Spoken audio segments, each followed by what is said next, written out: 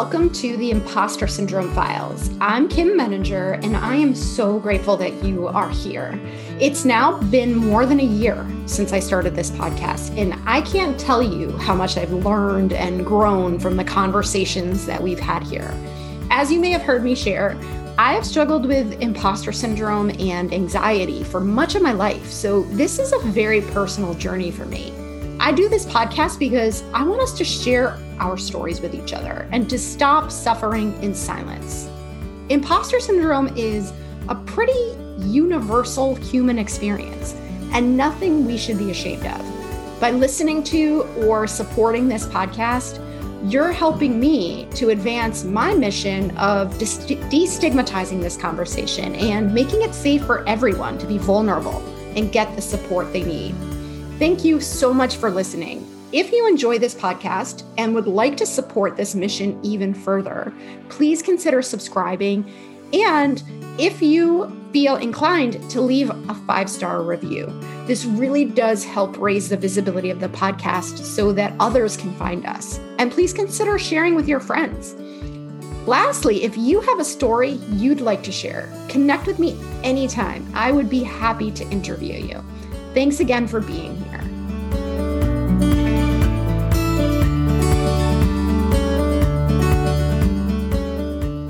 Welcome, Naomi. I am super excited to spend time chatting with you. I know you and I have already started the conversation before we hit record, so I can't wait to continue it. But before we do that, I would love to invite you to introduce yourself. Tell us a little bit about you. Perfect. Thanks, Kim. It's so nice to be here. So I'm Naomi. I am the CEO and founder of Meet Cute. We are a rom-com entertainment brand, kind of sitting at the intersection of technology and product companies and Hollywood. So it's this gap in the market that we're trying to fill with feel-good content that we make at scale. And now we're working on partnerships with the entertainment industry to bring this to larger audiences. And it's been about a year and a half since Meet Cute first went live. So we're a young startup. And the majority of Meet Cute has existed in the COVID pandemic. So we are really rethinking what it means to be an entertainment company in 2021. And that has been a very fun journey for all of us on the team. Wow. That's amazing to be starting a business in an interesting sector, right? During a pandemic. So I'm sure that gives us a lot of material to talk about. Definitely. Yeah. It's like no company could have anticipated what the pandemic was going to do to team structures, their industry, how much people are spending on marketing and creative and development and all of that. And so it really touched every facet of the business. And I don't think that that was unique for Meet Cute. Almost every partner that we talked to along the way reflected some of that uncertainty and, trying to figure out something very new around what they were working on in this like crazy time that we're going to. And it sounds crazy, but honestly, that uncertainty and hearing that from other people gave us a lot of confidence because it meant that there was a lot of openness for us to innovate and come up with new ideas and solutions that we hadn't thought of before because everyone was kind of scrambling and trying to figure it out at the same time. That is so interesting because when you're talking about, for lack of a better term, a level playing field with self-doubt or anxiety, uncertainty, right? It does make it easier than if you feel like everybody else has figured this out and I'm the only one who's feeling anxious or feeling like I don't know what I'm doing. So it is in some ways a blessing to have been doing a lot of what you've been doing during a time when everybody's been feeling a little bit insecure. Absolutely. I think it made conversations really fun for us because we could come into, a conversation with a well-established company or someone that's been like a legacy player in the space that usually you're like, oh, they have it all figured out. I'm sorry, I'm just going to turn off my Slack. I don't know why. Oh, sure. They have it all figured out. They know the industry inside out. And then for them to come to us and say, what are you guys thinking about this space? Or what are you doing around remote work and hybrid work models?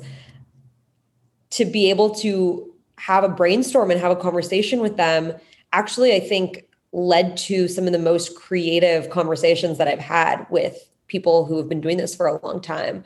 So it definitely, like, the silver lining in some of, and I'm not saying it's easy, like definitely one of the most stressful moments in my life was when I was like, how do I figure out what Meet Cute looks like back in March of 2020? But looking back, I can say that, you know, around imposter syndrome and feeling like a new player in the space and wanting to build something very unique that no one has seen before, I felt like there was a lot of camaraderie in the space between new players and old players, because we were all just scrambling and trying to understand what the next model of business looked like for everyone. I want to ask you if we can back up even before the pandemic, because what you're describing is just so intriguing to me. And I want to ask you about how you got here. Was this your idea? Were you in a related space before? Like, how did you get to the point where you said, this is my new venture? Great question. So before Meet Cute, I was at a venture capital firm in New York called Union Square Ventures, and I was on the investment team there. So I was looking at companies at the earliest stages, at the seed and Series A stage, and evaluating whether that was a company that we wanted to invest in and work with. And while I was there, I was really fascinated by what we called our well-being companies. So those are companies that contributed to people's well-being, whether it was a mental health startup, a healthcare company. And as I spent more time in that space, I felt like there was an underinvested in sector. And that sector was entertainment from the VC perspective. And the reason that I thought entertainment was definitely part of the well-being sector is you always go to entertainment when you're feeling down or you want to feel something. You listen to music, you put your AirPods in, listen to a podcast, you watch a movie, you go to a concert, whatever it is. That's almost like the precursor to what I would say is more like prescriptive mental health. It's something that you're just doing for fun. And I started looking at entertainment models and realized that so much of Hollywood was very hit driven. It was, you invest in a movie for 2 or 3 years in Hollywood, you bring in talent, but you have no idea how it's going to perform when that movie goes live. And so some of the partners at USV and I were sitting down talking about these things. And I was like, you haven't really seen a venture-backed entertainment company that is making content and stories in a product-based way. And so we kind of identified together this gap in the market. And Meet Cute actually started out as an incubation of this idea within the VC that I was at, the VC firm. And I spent a lot of my time building out what I thought the business model would be. And at first we were incubating it so that when we found that company, that we could jump on it and invest in it. But over time, we weren't finding that company. And at some point, a couple of the partners sat me down and were like, what if you left USV, spun this company out into its own thing and ran Meet Cute? Or what was, we were then calling it something else. Meet Cute is its name now. But it was one of those moments in life where I was like, I don't have an entertainment background. And I've never led a company before, but I felt like I had some of the core skill sets because I'd worked with founders at the early stages. I'd sat on the investment side. I really was excited about what this role entailed, like having this bird's eye view of every facet of a company. And so I just said yes. I took the weekend to think about it. And then Sunday, I grabbed coffee with one of the partners, Andy, and I was like, all right, I'm in. And I think that took them by surprise, like how quickly I said yes. But I was just excited about how new and innovative this idea was in the space and that I could impact change by hiring a really smart team and working on this problem every single day and going deep on something. But again, going back to that point of I had no entertainment network. I was going to learn Hollywood from the ground up. I think there were positives and negatives in my mind around that, where I thought the positives are I will come to every conversation with a beginner mindset, and that I can be creative here and think outside the box and bring in examples from other industries into our business model. The negatives are that I'm starting from ground zero. Like, so many people have been doing this. They've studied entertainment. They've, grown up in the agency background. They have a network, and I will be building that from scratch. And part of that excited me and part of that terrified me. Absolutely. I love how you paint a picture, right, of the thought processes that were going through your mind. And I can only imagine that there's part of you that's thinking, wow, this is so exciting. And another part that's thinking, wow, this is terrifying at the same time, right? I'm curious, when you're kind of thinking about this in hindsight, right? At the time, how concerned were you that you didn't have that entertainment background? And did you find yourself going into meetings feeling like, I don't know enough, I'm going to be found out? Like, how did you think through all of that when you were in that moment? Totally. And when like now looking back at those meetings, I think there was I was like very curious in those meetings. So I asked a lot of questions, and I didn't pretend to know everything about entertainment, which I think if I were going to like give advice to someone going into a new industry altogether, like I think that actually set me up really well, where I found a lot of mentors in the space rather than trying to set myself up as the expert in the space right away. And I think a lot of founders are kind of expected to be the experts from day one. And maybe that's like something that we put in our own heads. Like, if I'm building a company in X space, I need to be the most knowledgeable about it. But I don't think I put that pressure on myself, just because I knew that I was coming in not as an entertainment CEO. I was coming in with my background and my skill set. And so I remember going into a lot of those first meetings with a blank piece of paper and a pen and just asking questions. And that kind of set the tone for the meetings as like, okay, even though Naomi doesn't know how the producer-director relationship works in the film industry, like, she's just curious and wants to learn from me. And that actually helped a lot with quelling some of those initial fears that, like, I'm not the expert in the room, and I'm okay with that. I'm okay just being there to learn, and I will build this company based on what I learned from other people in the field. I think that a lot of the feelings that I had came from I was also like oftentimes the youngest person in the room.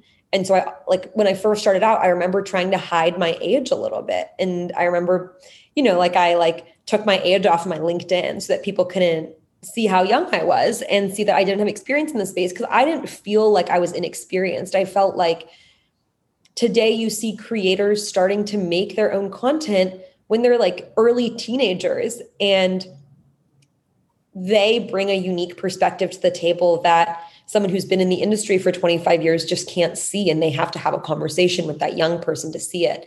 But like all of that, it took me time to process and realize. When I first went into those conversations, I definitely was like, okay, I need to act way more professional and way more polished. And now I think I go into meetings like, no, I'm my age, and hopefully that brings something new to the table that they haven't heard before, that they haven't seen before, and maybe that's valuable. So I definitely think that was like a growth thing for me over the last year and a half, where, like being a young female of color and younger in the space, I've now realized how that can play as a strength in a lot of these conversations, where I'm like, I have different opinions than a lot of the people I'm talking to. Whereas before, I was a little more nervous around, okay, what does it mean to be in a room full of people who have climbed the ranks of media and entertainment and know a lot more than me? I definitely felt like I was a lot more, I was more of like a sponge in those meetings. I was absorbing as much as I could. Whereas now I feel like I can contribute. Like I've spent time learning and building in this space, and have thought out opinions, and have kept up with the market and understand a lot of dynamics in the market, and now can like contribute to these conversations in a much more real way than I felt like I could when I was first starting out. So I'm curious too, because you talk about these dimensions that can be both a positive and a negative depending on who's in the room, right? And you talk about the perspective that you have as woman of color, somebody who's younger, somebody who doesn't have entertainment expertise. I'm going to show my just bias here, my own ignorance perhaps, but I'm making the assumption in my mind that in the entertainment industry in particular, there's some big egos. How did you deal with people who maybe were not as receptive to somebody who's young, somebody who doesn't necessarily have the same background that they do? I mean, did you encounter people who weren't as open to being in the room or having the conversations with you? Absolutely. Like this morning, like as recent as my emails this morning, I've encountered that. And one thing that actually one of my investors is also a very close professional mentor for me. And he told me something early on in Meet Cute, which I think I have like kept repeating to myself over and over again, is that it just takes one person to believe in your idea. And your job is to find that person and to seek that person out. But there will be so many people out there who think it's a bad idea. And that is actually a huge advantage because it means that they don't see the strength in your idea that you see yet. And so you have something new, like you have something that like people haven't really identified yet as a market opportunity. And that's huge. And so carrying that as like when you're working on a new idea, and I don't think this is just in entertainment, I think this really applies to like anyone working on a new project or a new endeavor or something that feels like a novel or unique idea. That is where you generate your confidence from, not from the reaction that people give you. Or someone like I've been on Zoom calls where people are literally like typing away and like working on other things. And I'm there trying to explain why my idea is amazing. And at the end of those calls, I definitely feel like, like there's like a little bit of a pinch, like, why is that happening to this idea? It's such a good idea. And I think that like, it's almost like the intrinsic value of the idea is not defined by how other people react to it. It's defined by how much you believe in it. And that sounds super, super cliche, but I think that that is something that is the only way to build a company, because you will get 99.9% of doors slammed in your face in the first phases because people aren't used to new ideas. It turns out that humans like consistency and like doing things the same way over and over again. And it takes a lot of inertia to change someone's mind. Like if I ask you, like, when is the last conversation that you've had that you've actually changed your mind about something? And I've had this conversation with a lot of my friends. I'm curious, like, if you remember the last time that you have actually changed your mind in a conversation with someone. It's a really hard thing to do. That's a really good question. And because nothing comes to mind, I'm going to assume it's probably been a while, right?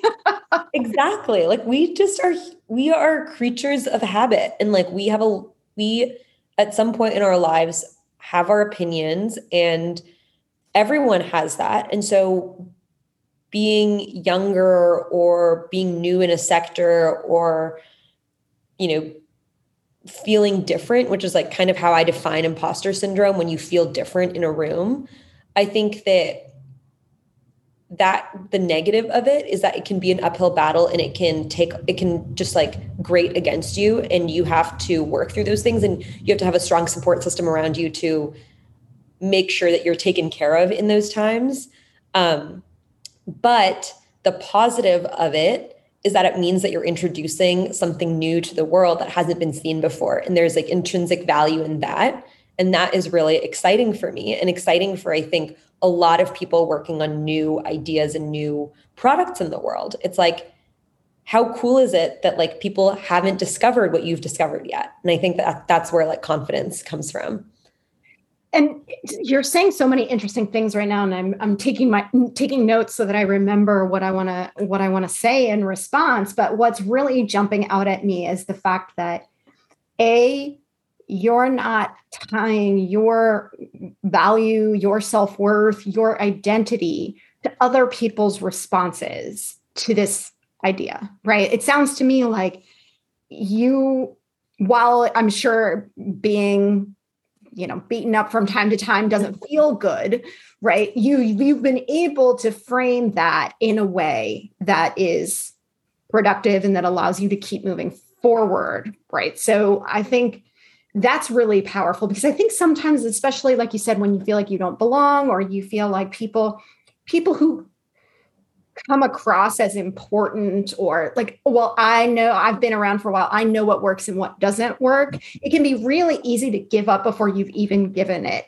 a chance, right? But what you're saying too is when you encounter resistance, that's actually a good sign, because it means you're testing people's ways of thinking about things, and that you're not, you can expect that because people don't like change or have this automatic reflex when it comes to thinking differently, that you may be onto something, and to think about it that way instead.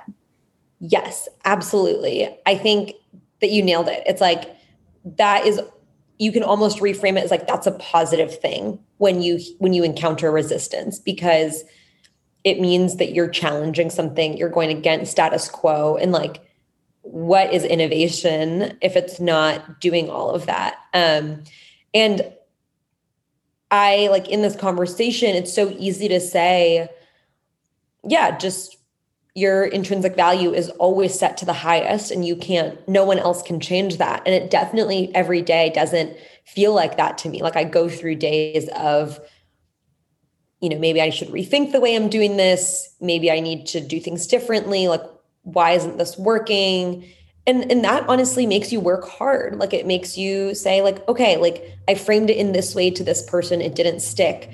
I'm going to stay up tonight and figure out how I'm going to reframe it so that the next conversation I have, maybe it works better. So like, there is some amount of that I think is really healthy and pushes us to work hard. And that stress and anxiety, like, I think can be beneficial if it's not managed, and you don't have people around you saying, wow, you're doing something really hard and I'm so impressed, and like, keep going. I think that it definitely results in like some negative consequences for founders. There's a lot of burnout, there's a lot of uncertainty and anxiety wrapped up in it. But I think that what I've found is that like, I need some amount of that to push me really hard. And that actually does help in some cases. I'm not advocating for like being anxious or like having poor mental health. I think that mental health is one of the most important things to take care of. But I think that there is a lot of grit that comes out of going through that process. And I've never experienced it in my professional career until I was doing something new that I felt like a lot of ownership over, I felt pride over. And then your pride definitely becomes bruised when people aren't listening, or you feel like, like, why is that person not accepting this idea? And that bruised pride, I think, actually helps with the next iteration of whatever you're working on. Yeah. Well, and I'm curious too. So for people who are listening who work for other people, right, who aren't founders, is there anything you've learned from this experience as a founder that you wish you knew when you were working for others?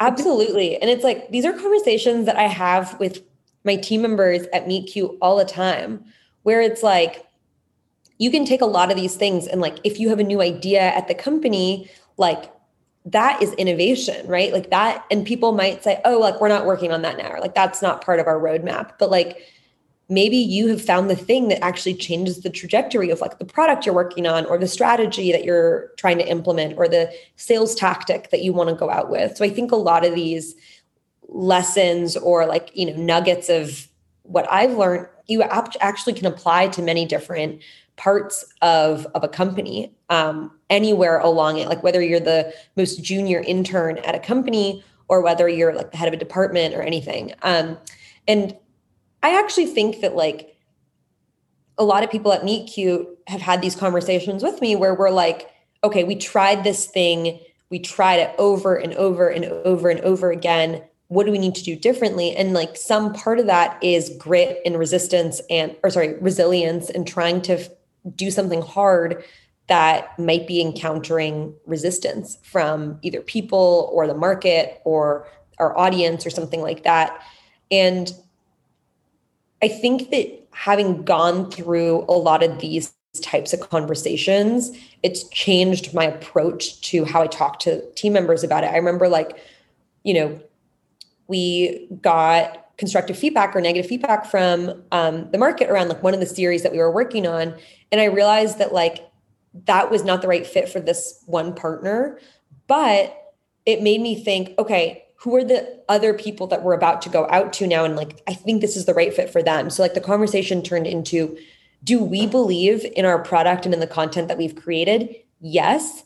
Okay, if that answer is yes, how are we going to go out again? How are we going to pick ourselves up, go out to the next person and go pitch this in a new way? And had I not gone through that process, I think I would have not been able to reframe that, imposter syndrome in the market into a new thing that actually challenged our team to get creative and go back out there, pick themselves up and do it. And so I think that it's not just at the founder level. I think that this feeling happens.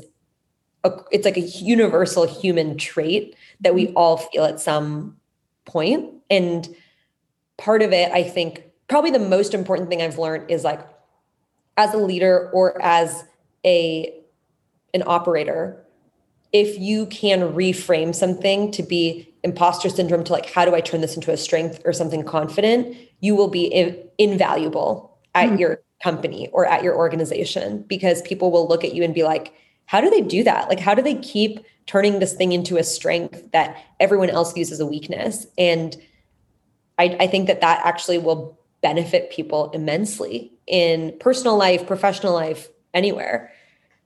I agree with you completely. And I think part of that is making a conscious effort to do that. And sometimes when we fall into the trap of either limiting beliefs or self-doubt, something that just sort of brings us in a negative direction, we don't recognize that there's an opportunity there to examine it and look at it differently. So part of it is just pausing and catching yourself. The other thing I want to ask you about too, because you've mentioned this a couple of times now, is this idea of a support system, right? So how do you leverage the support system that you have?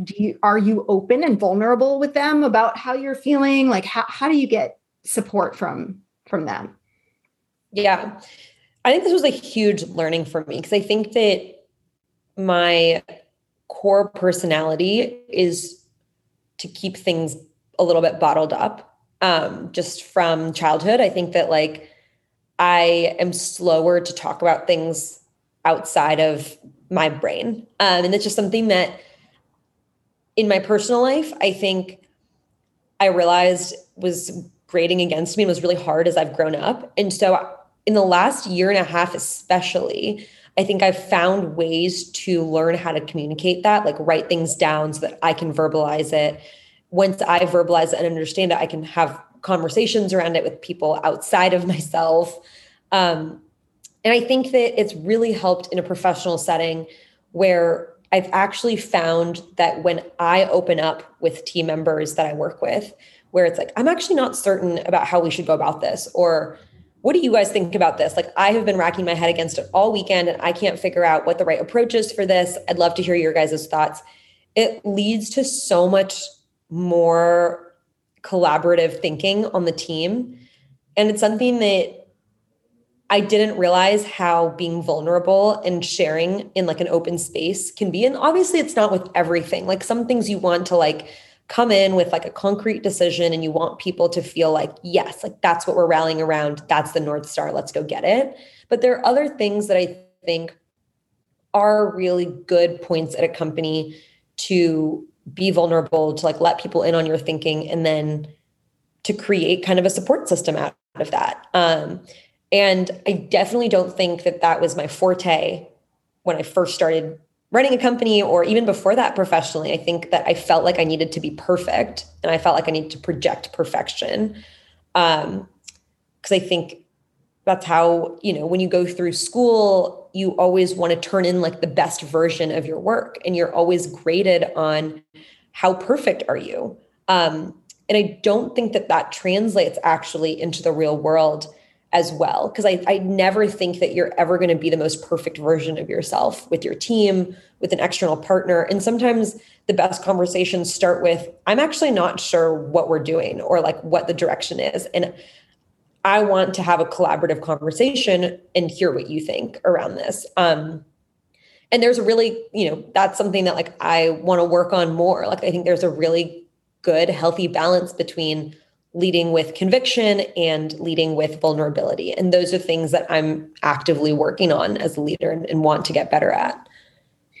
You're making me think, and it's funny because I feel like you were in the conversation I had last hour because this was so similar to what we were talking about, but you're making me think about something too, that it's really hard to be a good leader and an expert at the same time. Because if you have all the answers, if you're really good at something and you know it really well, it's just harder to take information from other people. It's harder to be vulnerable. It's harder to give up control and empower other people to do things. And being a good leader requires the kinds of skills that you're talking about, right? Of creating a safe space for other people to feel like, hey, I have something of significance. Because if everyone sees you as the expert, no one's going to feel like they have anything to contribute beyond what you already know. And so you're having those kinds of conversations where you say, hey, everybody, I don't have the answer. What would you suggest? Really changes the dynamic in terms of what they feel safe opening up and sharing. And then everybody can feel like they have something of value to contribute. Yeah. I think one of the best pieces of advice that I got early on in building a company is like, hire people that you're going to learn from, and hire people who you feel are smarter than you. And at the end of the day, like you have to trust the people that you are working with and give them ownership over a lot of key decisions that like one person cannot make at a company. And I really took that to heart. And so our hiring process is rigorous, and, we ask a lot of questions of people and want to hear their opinions and hope that they'll continue to contribute in a really meaningful way in team conversations and all of that. And you definitely want to, you want to be as knowledgeable as possible about the field that you're building in. Like you want to be reading, stay up to date with new trends. You want to be able to have intelligent conversations. But I think that is very different from thinking and believing that you are the expert in something. And like, it takes like humility. And I'm not saying that like I'm like the perfect person around this. Like it takes humility to go into a conversation and say like, here's what I know and like what I believe. And still like, you want to have some conviction in your ideas and in your thinking. Cause like, why would you be building a company if you didn't have conviction? But then balance that with, I want to hear what other people think and I'm open to changing my ideas. It's like strong beliefs loosely held, or whatever that like cliche saying is, like you want to go in with strong beliefs, but be open to learning from the people that you are around. And hopefully you are never the smartest person in a room, not just if you're a leader, but even if you're like the intern, hopefully you're like interning in a place where you feel kind of like stretched and pulled in different directions. And I think that is the sign of a very healthy professional setting. And I've always, I think not just at Meet Cute, but like as I've made decisions about where I want to work and the teams that I want to be on, that has been like a subconscious decision that I've always made, is like, where am I going to not feel like the expert on something? Because I think that even when I'm super tenured in the space, and I think some of the best leaders at these big entertainment companies that I've talked to are ones that are like, wait, tell me what you learned from this experiment that you ran at this small startup, Meet Cute, because I think that there's something for us to learn at our big company here. And I'm like, the fact that they 30 or 40 years into their career are leaning forward and asking me questions means that that's what they've done for like, the last 30 or 40 years. And that's why they've gotten to this point in their career where they're so successful. And so like, I personally aspire to be like that. And I think that it's this really important balance between, expertise without being an expert, and like humility to take other people's ideas and bring them into whatever decision or product or strategy you're working on. Yeah, it's that's so interesting because You bring up a really good point. There's something inherently uncomfortable about feeling like we're not the smartest person in the room, right? There's an intimidation factor there, but at the same time, for how long is that going to be stimulating? Right? Yes. You're not going to learn if you're not surrounded by people who can teach you something, who can you. I've actually thought about this a lot with like how easy it is to access information today on the internet. Like, I wonder if anyone today ever feels like the expert in anything, because like whatever you are looking into, like someone has done it. Maybe like really, really tenured professors researching something at the cutting edge of their field, or like a PhD that's done research in like a very niche field for 8 years is the most knowledgeable person about that subject in the world. But like, other than that, I'm like, who feels like the expert on anything with like how much information we have out there today? That's a really great point. And I think it's something that everybody should remember, right? When we put pressure on ourselves, because it is absolutely not a realistic standard, right? Right, exactly. Well, I am so grateful to you for having this conversation. I have one more important question for you, which is, how do we follow you? How do we consume what you're creating? Yes. So first, Meet Cute is a podcast feed on every major podcast platform. So Apple Podcasts, Spotify, Stitcher, wherever you listen to audio. We release a new rom-com series every month, and we have a library of hundreds of rom-coms on Apple Podcasts that you can subscribe to. So that is where you follow Meet Cute. We also have a social community. So Instagram is probably the most fun place to consume our content. We're on TikTok, Twitter. So come follow us there. And then I'm on all the social platforms too. So would love to hear from all of your listeners and keep in touch. And I love talking about this stuff. So thank you for this conversation. Yeah, thank you, Naomi. And I'm going to put your information in the show notes as well, so anybody who wants to can find more information and stay connected. It's been so great talking to you today. Thanks for sharing all of your wisdom and insights with us. I really appreciate it. Perfect. Thanks. You too, Kim. This is great. Thanks again for listening. If you'd like to stay connected, please join the Leading Women discussion group, which meets every Thursday at 12 p.m. Eastern. This is a place where women come together to discuss questions or challenges related to leadership development and career management. It's a great place to learn from, support, and connect with other women on similar journeys. In addition to the weekly calls, we also have a Facebook group and a Slack channel where we stay connected and support each other. Please join us there too. You can check out the show notes for the links. Before we wrap up, if you like this podcast, I would love to share another podcast with you that I know you will enjoy. Do you ever find yourself playing small? Do you want to take risks, but in the end, you end up taking the safe route?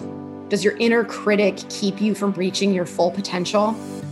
As counterintuitive as it often feels, we don't become confident first and then take action. It's through our actions that we build our confidence. That's why one of the greatest ways to manage imposter syndrome is by taking brave and bold action. If you want inspiration and insights to help you to take action and to be brave at work, then my friend and colleague Jen Pastikas's Brave Women at Work podcast is for you. Jen and I met when we interviewed each other for our podcast, and I knew instantly that Jen and I shared a similar worldview and a commitment to empowering women to be our best selves. On her podcast, Jen digs into common challenges such as perfectionism, boundary setting, and burnout, all to empower us to shift our mindsets and play bigger in the workplace. You can find the Brave Women at Work podcast on Apple Podcasts, Stitcher, and Spotify. Visit the show notes for the relevant links. Thanks again, and please stay in touch.